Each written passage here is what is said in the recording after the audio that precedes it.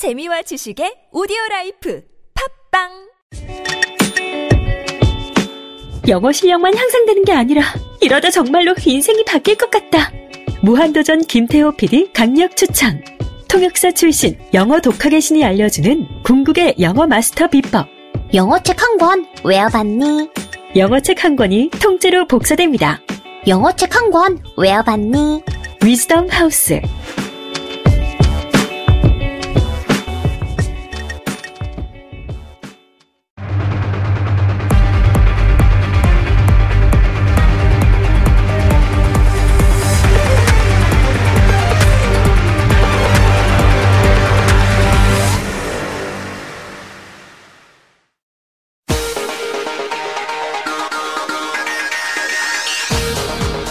여러분의 오후를 확 뒤집겠습니다. 혼란의 시대 분노하는 국민의 대변자 정봉주입니다.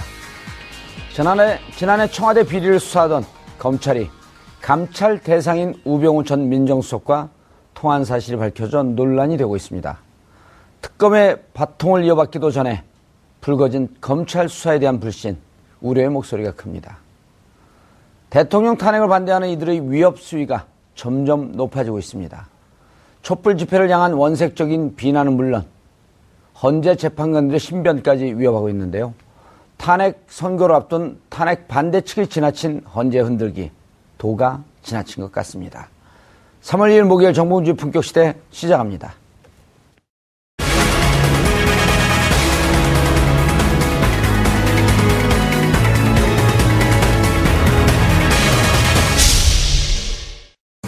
박영수 특검팀으로부터 수사를 넘겨받은 검찰이 본격적인 수사를 펼치기 전부터 곤욕을 치르고 있습니다. 김수남 검찰총장이 청와대를 겨냥한 검찰 수사가 벌어질 무렵인 지난해 8월 총 3차례에 걸쳐 우병우 전 민정수석과 통화한 사실이 드러났기 때문입니다. 또 이영렬 서울중앙지검장도 JTBC의 최순실 태블릿 PC 보도가 나온 다음 날인 지난해 10월 25일 우 전 수석과 통화한 것으로 알려진 상황. 이에 여론에서는 왜 민감한 시기마다 검찰과 우 전 수석이 통화를 나눴는지 의문을 제기하고 있지만 검찰 측은 일상적인 통화일 뿐 수사 관련 내용이 오간 것은 아니라는 입장입니다. 한편 이런 가운데 과연 검찰이 특검이 실패한 우 전 수석 수사를 얼마나 진행할 수 있을지 우려된다는 목소리가 높습니다. 수많은 성과를 낸 박영수 특검팀에 이어 과연 검찰은 어떤 모습을 보여줄지 지금부터 전망해보겠습니다. 3월 1일 목요일 정봉주의 품격시대 첫 번째 이슈 들어가겠습니다. 특검의 수사가 종료되고 검찰로 이첩되기도 전에 우병우 전 수석이 검찰 수뇌부와 수차례 통화한 사실이 드러나면서 검찰 수사에 대한 국민적 의구심이 높아지고 있습니다. 이 문제와 관련해 전문가 세 분 모시고 말씀 나눠보도록 하겠습니다. 김능구 폴리뉴스 대표님 나오셨습니다. 네, 반갑습니다. 예, 어제 광화문 나가셨나요? 네. 태극기 아니면 촛불? 쭉 훑어봤습니다. 쭉 훑어봤습니다. 네. 예, 알겠습니다. 자, 그리고 조대진 변호사님 자리하셨습니다. 안녕하십니까. 예, 오늘 검찰 얘기하는데 이제 네. 검찰 특검 특수도 이제 빠질 때가 됐는데. 네. 예. 열심히 얘기해 보겠습니다. 예, 알겠습니다. 자, 그리고 유창선 평론가님 자리하셨습니다. 네, 안녕하세요. 예. 네. 유명하신 유창선 평론가님께서 왜 오늘 첫, 방문이시죠? 좀 자주 나오시죠? 했어요. TV에서 자주 오기는 했는데 예. 계속 그리고 정봉주 앵커하고는 엇갈린 것 같아요. 아, 나오긴 다른 프로에 좀 나오셨었나요? 네, 다른 프로 촛불 집회 하는 날 예. 자주 나오고 그랬는데 정봉주 앵커하고만 서로 이렇게 예. 이게 안 맞는 것 같더라고요. 예. 원래 서로 엇갈려요. 사랑이 깊으면 엇갈립니다. 다음번에 한번 만나죠. 예. 특검에서 이제 넘어가는데요. 특수본을 만들겠다고 재가동하겠다고 했잖아요. 네. 그런데 특수본 하기도 전에 검찰하고 지난해 8월 그때 이제 조선일보 기자하고 통화한 게 MBC에 막 보도되고 그럴 시점이죠. 네. 그럴 때 검찰 수뇌부하고 통화하고 그리고 10월 25일 또 통화하고 10월 25일은 우병우 수석이 그만둘 때 아닌가요? 네, 아직까지 그만두기 전이죠. 그만두기 전이었었나요? 예. 예. 그럼 8월 18일 날 16일인가요? 처음 통화한 거로 나오는데 지금 이게 뒤늦게 왜 이게 나오죠? 특검이 미리 좀 밝히지? 특검이 이걸 지금 이렇게 통화했다 하는 예. 밝힌 거는 여러 가지로 좀 이렇게 이 해석을 할 수 있을 것 같습니다. 왜냐하면 지금 이제 어쨌든 특검 연장이 안 되고 검찰로 지금 이제 갔잖아요. 아마 특별수사본부에서 그 맡게 될 것이다. 아직 해체도 안 됐고 하니까 거기 그 발표가 아마 낮다고 그러기도 하고 유력하다고도 하는데 그런 저음에 있어가지고 지금 특검이 결국 마지막에 지금 제대로 못한 게 이 크게 보면은 어떤 박근혜 대통령 대면 수사하고 우병우 전 수석에 대한 어떤 처리를 못하고 지금 넘기는 거잖아요. 이 부분에 있어서 이 우병우 전 민정수석이 검찰하고 굉장히 깊은 커넥션이 있다.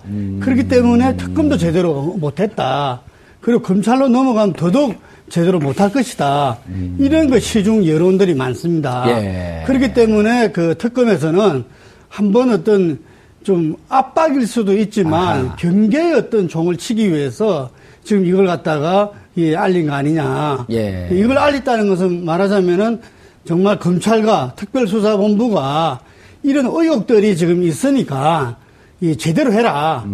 국민들이 지금 우병우 전 수석과 검찰 간에서 어떤 커넥션 관계 속에서 또 봐주고 하는 지난번에 수사받을 때도 검찰에 팔짱 수사 논란이 있었잖아요. 그런 측면에서 제대로 하라 하는 압박성도 좀 담겨 있다 봅니다. 조 변호사님, 일단 8월 16일 김수남 이영렬 중앙지검하고 통화한 사실이 나왔어요. 김수남 총장하고 이영렬 중앙지검장. 이 두 분들이 그 검찰의 핵심이고, 그리고 그때 당시에 우병우 수석이 이때는 이제 그 개인 비리였었죠. 그 처갓집 비리 문제가 터졌을 때였죠. 관련해서 이제 우병우 수석이 뭐 최순실 씨에 관련된 거 제외하고라도 본인에 관련된 감찰에 관련된 부분이 막 터져 나오기 시작할 때였거든요.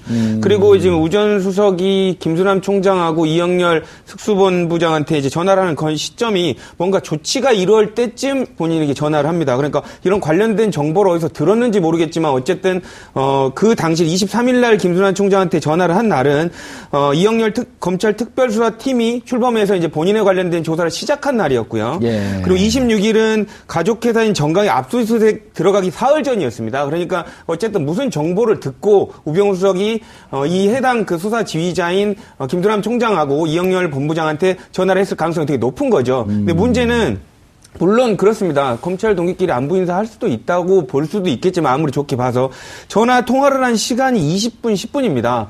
보통 중요한 관련된 사항이 아니면 수사 당사자하고 어떻게 보면 수사 대상자거든요. 이렇게 얘기를 길게 할 게 없고요. 그리고 10분, 20분 동안 통화했다면 뭔가 중요한 얘기를 깊게 누군가 설득을 해야 될 상황이 되니까 그 정도 통화한 거거든요. 그렇죠. 안부 인사하면은 조대진 변호사님 안녕하세요. 저 집사람하고 통화할 때 30초 이상 안 합니다.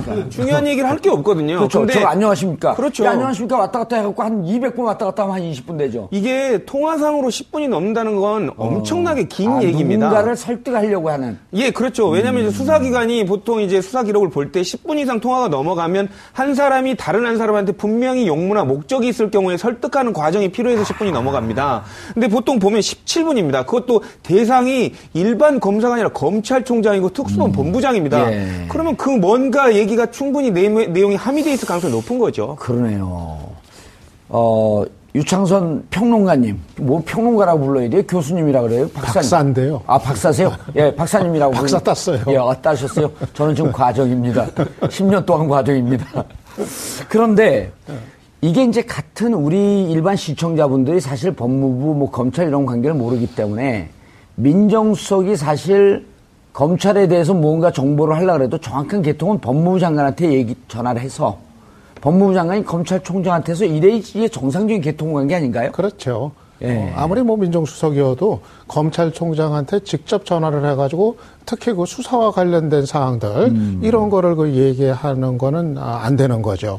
법무장관 통해서 법무장관이 이제 검찰을 지휘하게 그렇게 이제 개통이 이제 돼 있는 거니까. 그렇죠.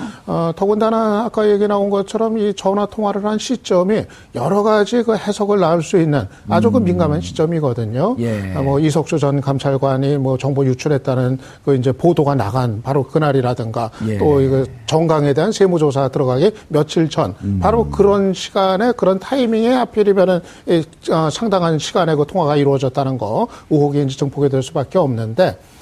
그런데 이 보도가 오늘 아침에 이제 동아일보에만 단독으로 났거든요. 동아일보에만요? 예. 근데 왜 이 시점에 이 보도가 언론을 통해서 이제 나왔을까? 이거 좀 생각을 해보면은 이거는 특검이 지금 특히 그 우병우 전 수석에 대한 수사를 이제 검찰에 넘겨주면서 검찰한테 일종의 좀 압박의 메시지를 던진 거 아니냐. 이런 해석이 이제 가능할 것 같아요.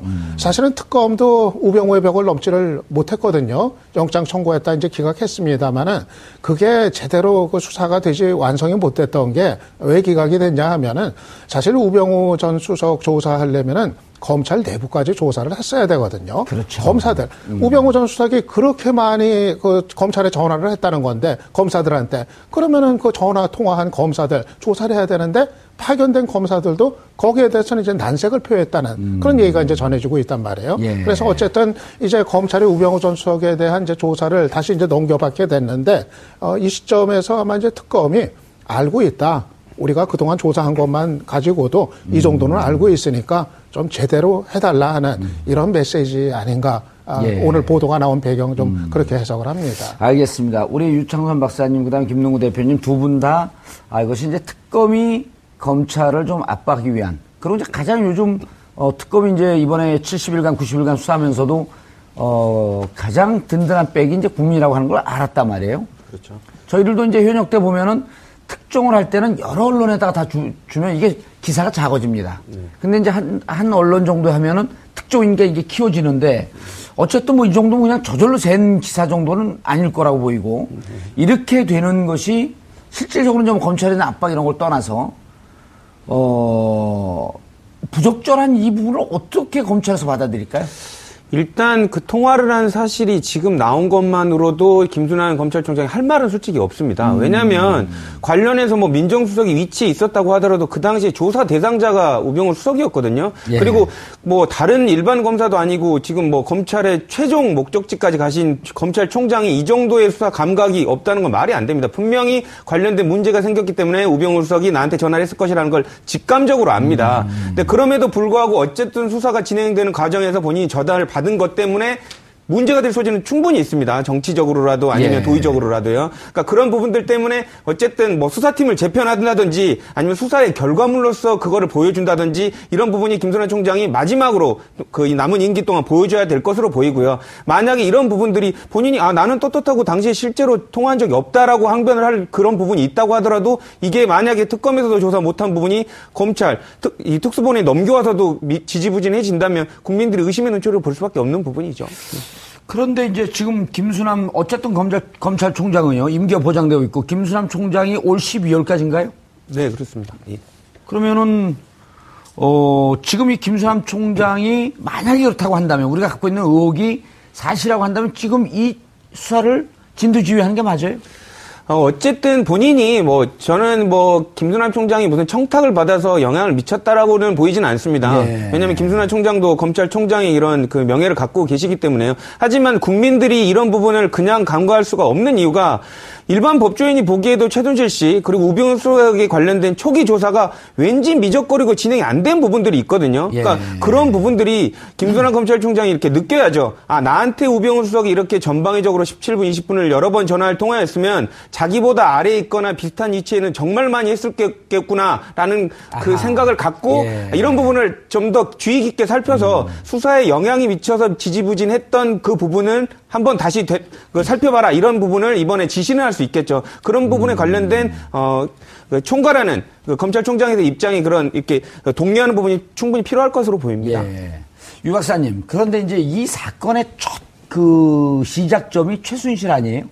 그런데 지난해 보면 최순실이 자진해서 입국했을 때 27시간을 그냥 시세 말고 그냥 놔버린단 말이에요. 그럴 때부터 검찰이 의혹을 받았던 거 아닌가요? 그랬었죠. 검찰이 결국 이제 시간 벌기를 좀 이제 해준 거 아니냐. 그런 의혹도 이제 제기가 됐는데, 검찰이 이제 특별수사본부 구성을 하고 좀 뒤늦게 이제 발동이 걸리지 않았습니까? 예.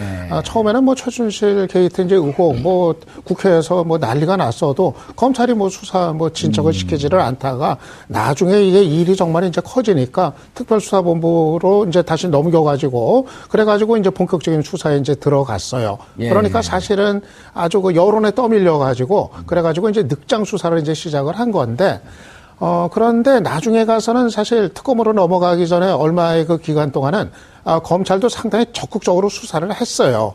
그때는 초기에는요. 예. 그러니까 검찰도 사실은 여기서 잘못하면은 자기들이 이제 죽는다. 조직 전체가 죽는다. 그렇습니다.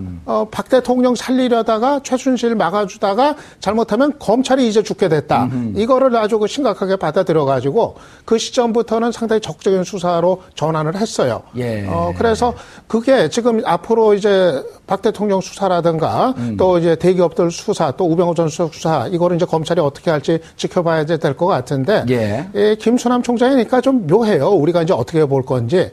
좀 이런 의혹들이 있으니까 그러면 물러나라 할 건지. 근데 또 지금 김수남 총장이 물러나면 검찰이 또 어떻게 될 건가.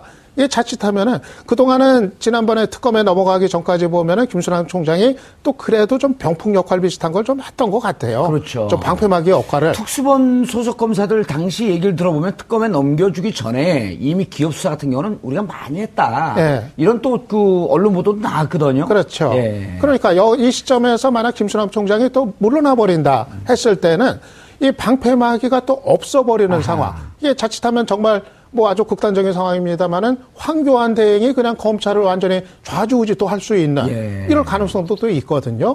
그러니까 지금 또 사실 뭐 야당 쪽에서도 그렇다고 의혹이 있다고 해서 김수남 총장 물러나라 이렇게 하기도 지금 어려운 상태인 것 같아요. 조금 애매모호하고 오히려 수사를 좀 잘하도록 압박하는. 그게 나을 겁니다. 왜냐하면은 저는 검찰이 아무리 검찰에 대한 지금 불신이 뭐 크지만 여전히 또 특검 수사해 보니까 검찰이 미진했던 거 다 드러났거든요.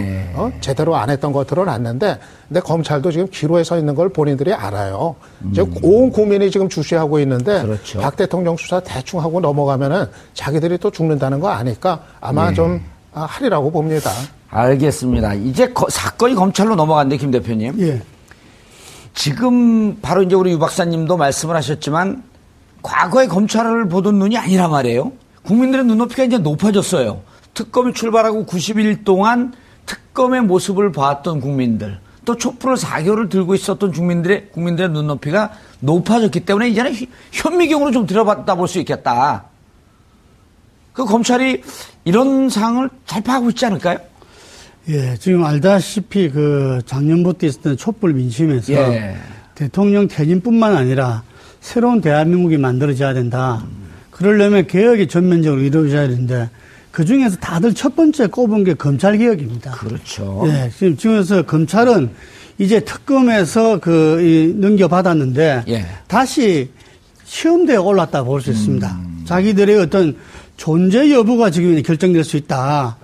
다시 말하면은 정치 권력에 그동안 이 눈치를 받거나 아니면 재벌의 어떤 눈치를 받거나 아마 이 부분들은 지금 이제 그 탄핵에 어떤 인용이 된다든지 하게 되면은 권력 눈치 볼 일은 없게 되는 거겠죠. 지금 이 당분간은. 그렇죠. 그 다음에 재벌도 지금 이제 이재용 지금 삼성 부회장이 구속됐으니까 그것도 좀 덜해질 수 있어요. 나머지 기업들도 지금 수사 대상이고. 예. 근데 저는 이 조직, 검찰이 사람한테 충성 안 한다 그러지만 자기 조직의 충성은 이게 저는 검찰 개혁의 핵심이라고 봅니다.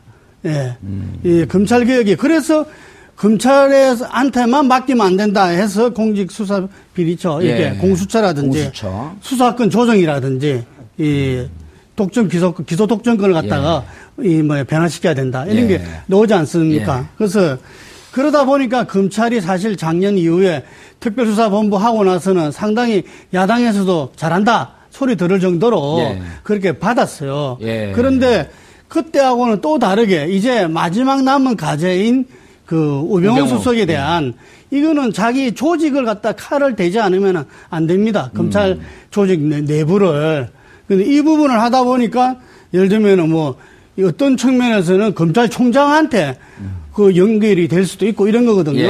과연 그 부분들을 국민만 바라보고 검찰이 다시 국민검찰로 거듭나느냐 아니면 이것을 갖다가 일정 정도 선에서 덮으려고 하느냐 이런 부분들은 지금 현재 국민들이 용납치 않을 겁니다. 예. 그래서 검찰도 상당히 해라, 이번에는 자기의 어떤 조직의 어떤 존재 여부에 갈려 있는 거기 때문에 상당히 이번에는 뭐 힘을 내지 않을까 이래 봅니다. 예, 알겠습니다.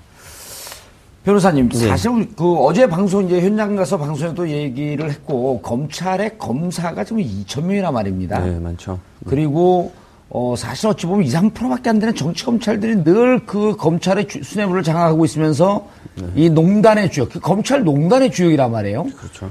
맨날 열심히 하고 그냥 밤 12시까지 나름 고생하고 있는 이 검찰들은 이런 얘기가 나올 때마다 이제 불만인데 그렇죠. 결국은 그 핵심에 있는 분들 그러고 보니까 김수남 검찰총장하고 우병우 수석하고 근무지를 4번이나 이렇게 같이 할 정도로 아주 인연이 깊어요. 그렇죠. 일반적으로 검찰 한 번 같이 근무하면 뭐 식사도 많이 하고 술도 많이 먹게 되기 때문에 일반적으로 가까워집니다. 근데 마냥 같이 근무했다고 친해지는 건 아닌데요. 그러니까 4번 근무하는 이력을 쭉 봤더니 친해질 수밖에 없었던 교점이 딱 한 군데 있습니다. 보면 일반적으로 다른 부서에 있거나 나의 승진이나 이런 그 인사관계에서 관련이 없으면 그렇게 친해지지는 않습니다. 근데 우병우 수석하고 김수남 총장하고 한 번 상관하고 부하의 위치에 있었던 적이 있었습니다. 그러니까 예를 들면 대구지검에서는 같은 부장을 다루고 있었거든요. 그렇죠. 그러니까 예를 들면 김수남 총장은 형사 2부장이었고 우병우 수석도 특수부장이었습니다.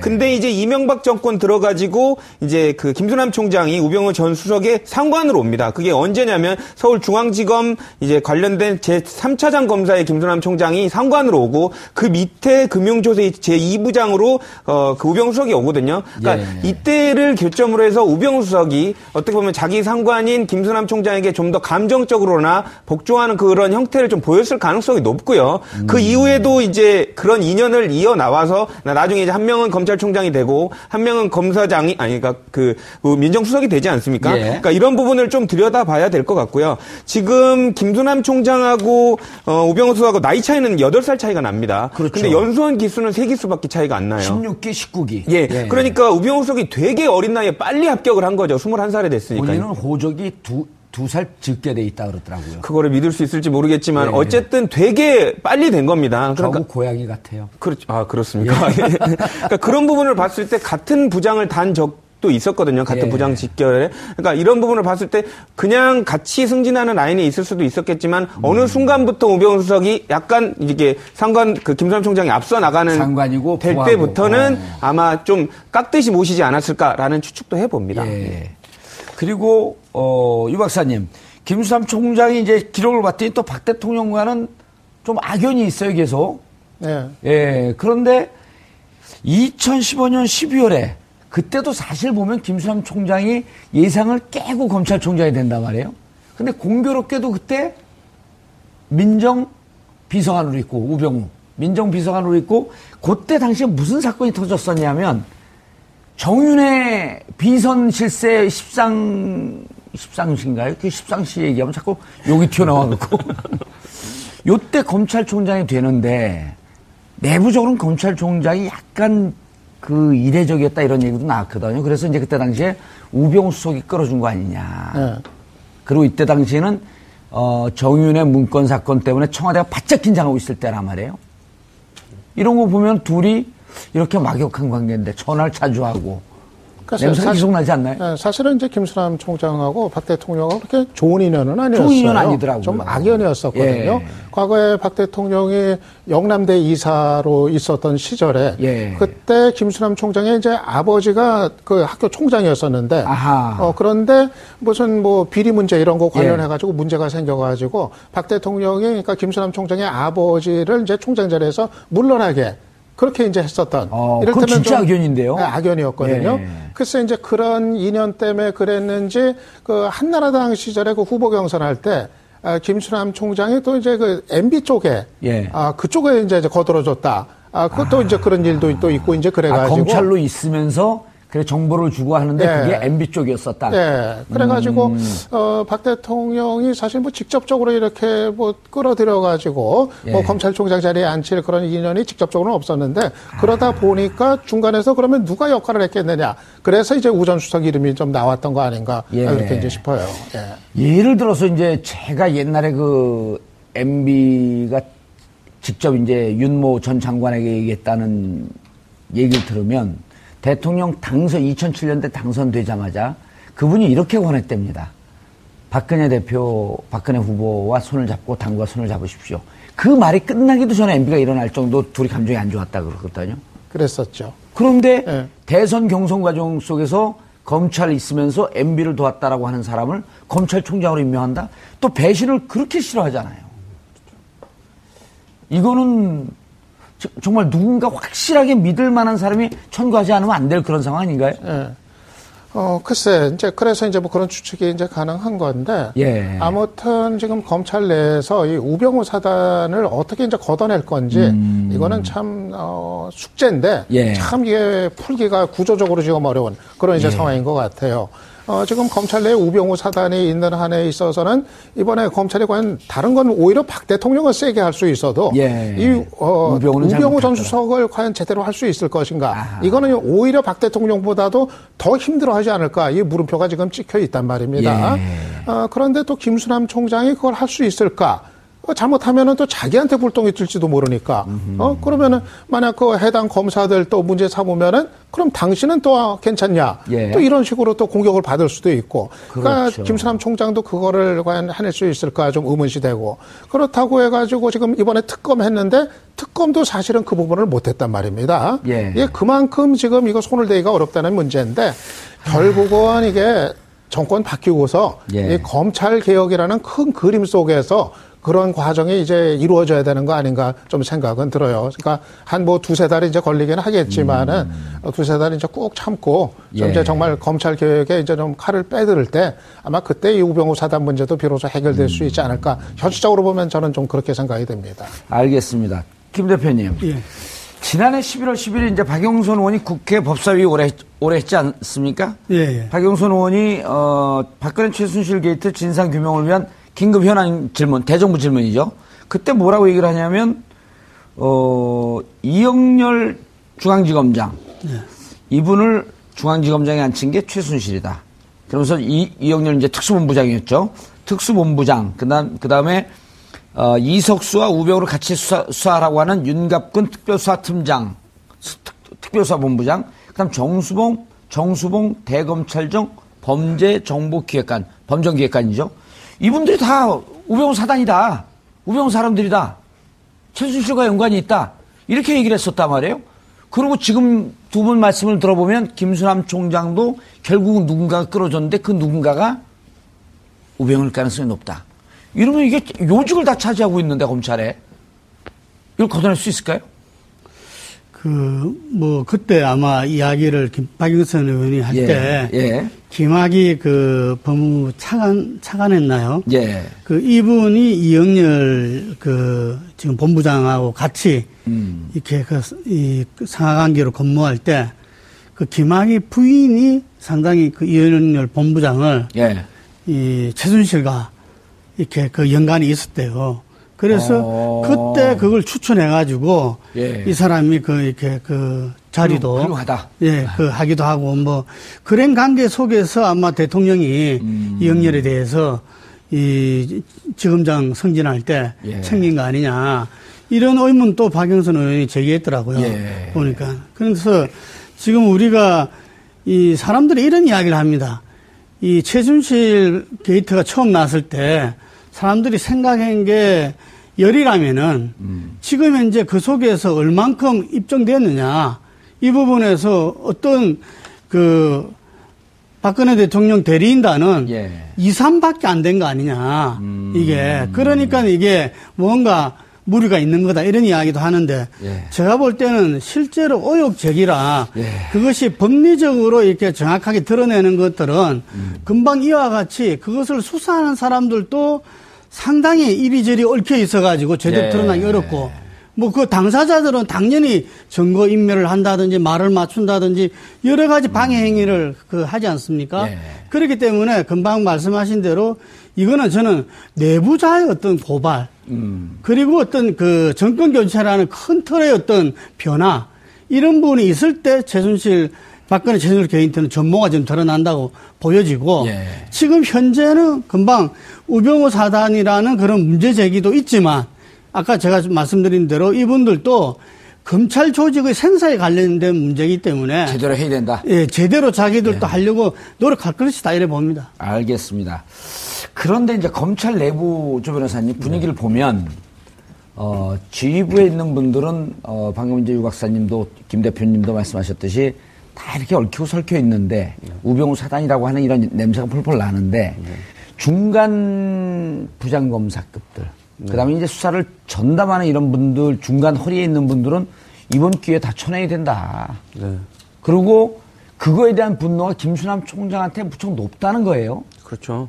왜냐하면 그 사명감을 갖고 일하는데 뭐 대부분 정치검찰이라고 하더라도 진짜 대부분 제가 아시는 검사분들도 잠 못 자고 정말로 정의를 위해서 하시는 분들이 대부분이거든요. 네. 근데 이런 것 때문에 그냥 뭐 정치검찰이라는 오물을 뒤집어 쓰지 않았습니까?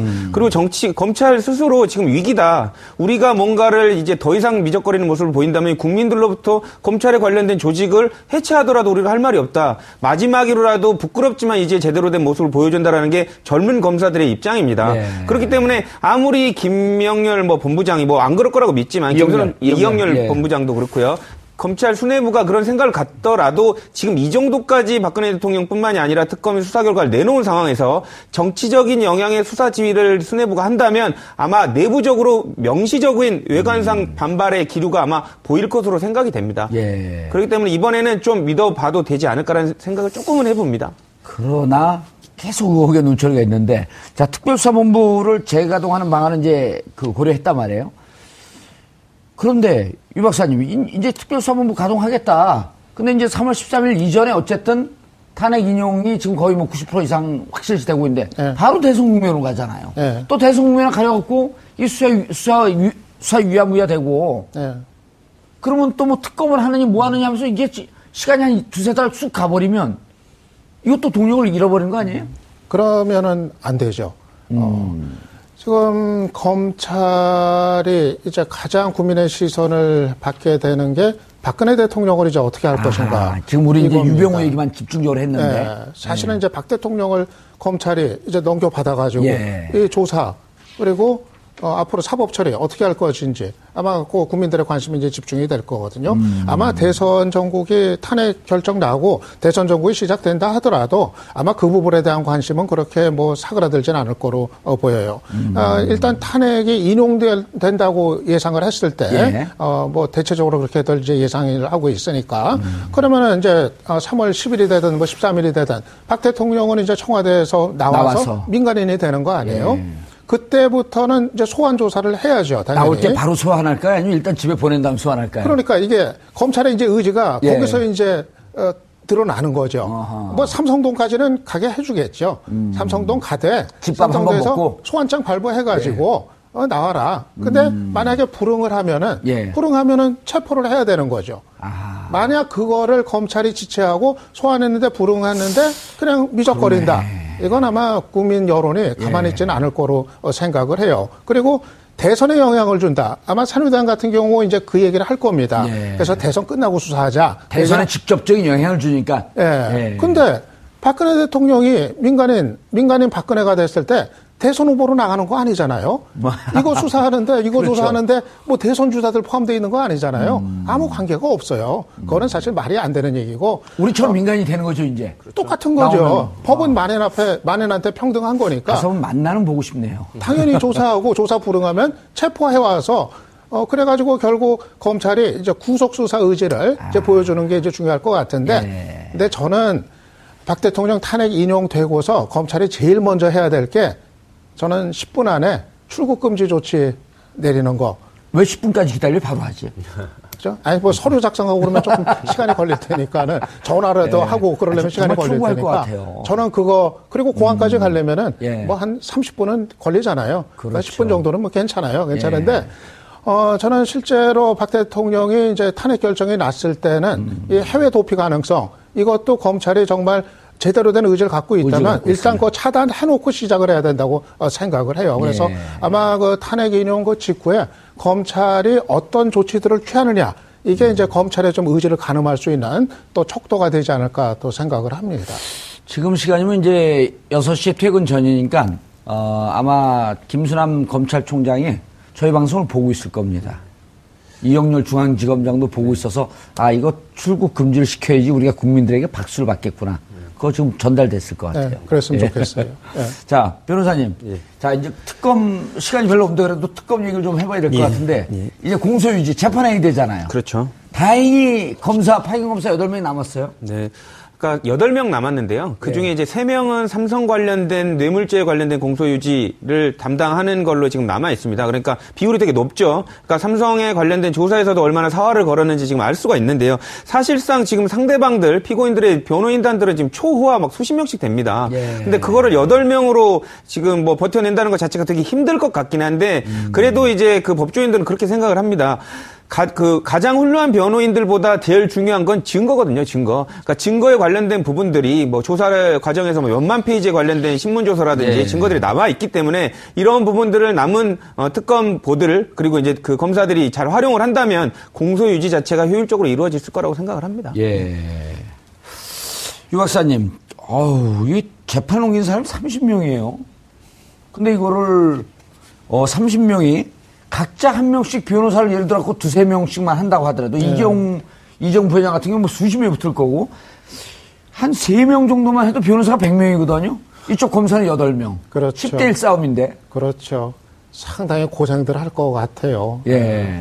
뭐 특검팀에서는 그나마 8명이라도 이 공소유지 위에서 지금 남게 된 거 그나마 숨통이 트였다. 다행이다 얘기는 합니다만은 이게 앞으로 그 재판 과정이 간단치 않은 게 말씀하신 대로 정말 이 재판에 이제 넘어온 사람들은 베테랑급 변호사들 뭐 수십 명씩 붙고 뭐 이럴 텐데 검찰총장 출신들 붙고 그러잖아요 벌써. 그렇죠. 지난번에 그 삼성 같은 경우 그 구속영장 청구 이재용 부회장 그 청구할 때 이거 법률적으로 그 대응했던 거 봐요. 그거 허술하게 해가지고는 뭐 이길 수가 없거든요. 근데 이거 공소유지 이거 잘 못하면은 그 치밀하게 하지 못하면은 또 무죄 판결 나오고 뭐 이거 하는 순간 또 그렇게 돼서 이 분위기가 또 완전히 반전이 될 수가 있거든요. 그래서 글쎄 8명이 이제 남았다고 하는데 정말 그분들은 고생길에 접어든 겁니다. 아마 고생들 엄청 할 것 같고요. 물론 특검 수사 과정 전체가 이제 그래 왔지만은 사실 그 공소유지 위에서 지금 특검팀에 계속 이제 남아서 이제 재판 담당하는 거 아마 여러 가지 경제적으로도 그렇고 굉장히 좀 힘들 거예요. 생활도 그렇고 그래서 그분들한테는 진짜 좀 시민들이 좀 응원, 격려 이런 거 좀 많이 또 보내줄 필요가 있을 것 같습니다. 알겠습니다. 장시호 이제 재판 과정에서 특급 도우미 장시호가 출동 대기하고 있다고 하는데 김 대표님. 예, 장시호가 보면은 이번에 특검 수사에서도 굉장한 역할을 했습니다. 그 제2 태블릿 PC를 갖다가 제출한다든지 그리고 차명 휴대폰을 기억을 해가지고 그 박근혜 대통령과 최순실 간에 그 이 차명폰으로 대화를 갖다가 수십 차례 한 걸 갖다가 특검이 밝혀내는데 단서를 제공했고요. 그리고 그 이 민정수석의 인사 파일을 갖다가 본인 핸드폰으로 사진까지 찍어갖고 찍어가지고 등등 여러 가지를 갖다가 그걸 했고. 지금 금방 말씀하신 대로 아마 지금 재판에서 공소유지가 상당히 지금 특검은 벅찰 수밖에 없습니다. 이제부터 싸움의 시작 아니에요? 이제부터. 그런데 어쨌든 지금 양쪽으로 봤을 때는 지금 잽이 안 되는 지금 이런 건데 이 부분에서도 또 이렇게 장시호 씨가 그 특검의 특급 도우미로서 아마 정인으로 이렇게 많이 나오기로 이렇게 서로 간에 이야기가 됐다는 보도가 있습니다. 그래서 아마 수사할 때뿐만 아니라 재판할 때도 이 장시호 씨가 많은 역할을 했고 본인은 아들한테 부끄럽지 않는 사람이 되고 싶다. 이게 큰 것 같습니다. 알겠습니다. 간단하게 조 변호사님. 자, 재판을 받을 때 이제 증거 싸움인데요. 아까 증거 싸움이라 했어요. 근데 이제 문제는 뭐냐면 누구에게 들었다. 누구로부터 들었다라고 하는 게 이제 전문 증거라고 그러잖아요. 예. 이게 증거 가치가 좀 떨어지잖아요. 그렇죠. 예. 그 장시호 다른 증인 장시호가 얘기했다, 뭐 누가 얘기했다라고 하는 건 전문 증거이기 때문에 떨어지는데 그러려면 직접 증인으로 나오게 되면 네, 그렇죠. 효과가 좀 있나요? 당연하죠. 그 법정에서의 증인 조사는 바로 증거로 사용될 수 있기 때문에요. 일단 검찰이 그 장시호 씨에 관련된 진술 조서를 한 10개 정도 받았습니다. 예. 그런 부분을 증거로 제출을 할 텐데 상대방 피고인들은 당연히 부동의를 할 겁니다. 그러면 재판장이 그러면 그 말한 당사자 한번 데리고 나와 보세요. 라면 장시호 씨가 나가겠죠. 예. 그럼 장시호 씨가 재판장들 앞에서 검찰이 질문이 아니라 재판장이 물어보는 거에 대해서 똑같이 답변을 하면 그거 자체로는 뭐 재판장도 이제 보거든요. 장시호라는 사람이 얘기를 진실하게 하고 있는지 이런 관련된 부분을 증인 신문조사에다 남기면 그거 자체로는 바로 증거로서의 효력이 있습니다. 아주 무척 힘이 있는 결정적 증거가 될 것이다. 그렇죠. 당연하죠. 왜냐하면 장시호 씨가 갖고 있는 인적 가치, 인적 지위가 그 국정농단의 핵심에 있었고 최순실 씨가 갖고 있는 범죄 공모의 주된 가담자였기 때문에 증언을 어떻게 보면 자백하는 형식의 그 진술일 가능성이 되게 높기 때문에요. 그런 부분은 되게 가치가 높죠. 예. 알겠습니다. 이제 모든 칼자루를 검찰이 다시 쥐게 됐는데 우병우 수사를 통해서 검찰 조직이 정말 정의의 검찰로 다시 살아날지 지켜볼 일이고요. 그리고 비록 8명밖에 남지 않았지만 특검이 앞으로 재판 과정에서 뒷심을 발휘해주는 저력을 보여주시길 바라겠습니다. 정봉주의 품격시대에서는 여러분의 소중한 의견을 받습니다. 샵 5400으로 토론 주제 맞는 다양한 의견 문자로 보내주시기 바라겠습니다. 100원의 정보 이용료가 부과됩니다. 한 발 더 깊이 들어가는 시사 분석, 여러분은 지금 생방송으로 진행하는 정봉주의 품격시대와 함께하고 계십니다. 오늘 방송 좋았나요? 방송에 대한 응원 이렇게 표현해주세요. 다운로드하기, 댓글 달기, 구독하기, 하트 주기. 더 좋은 방송을 위해 응원해주세요. 그리고 2부도 함께해주세요.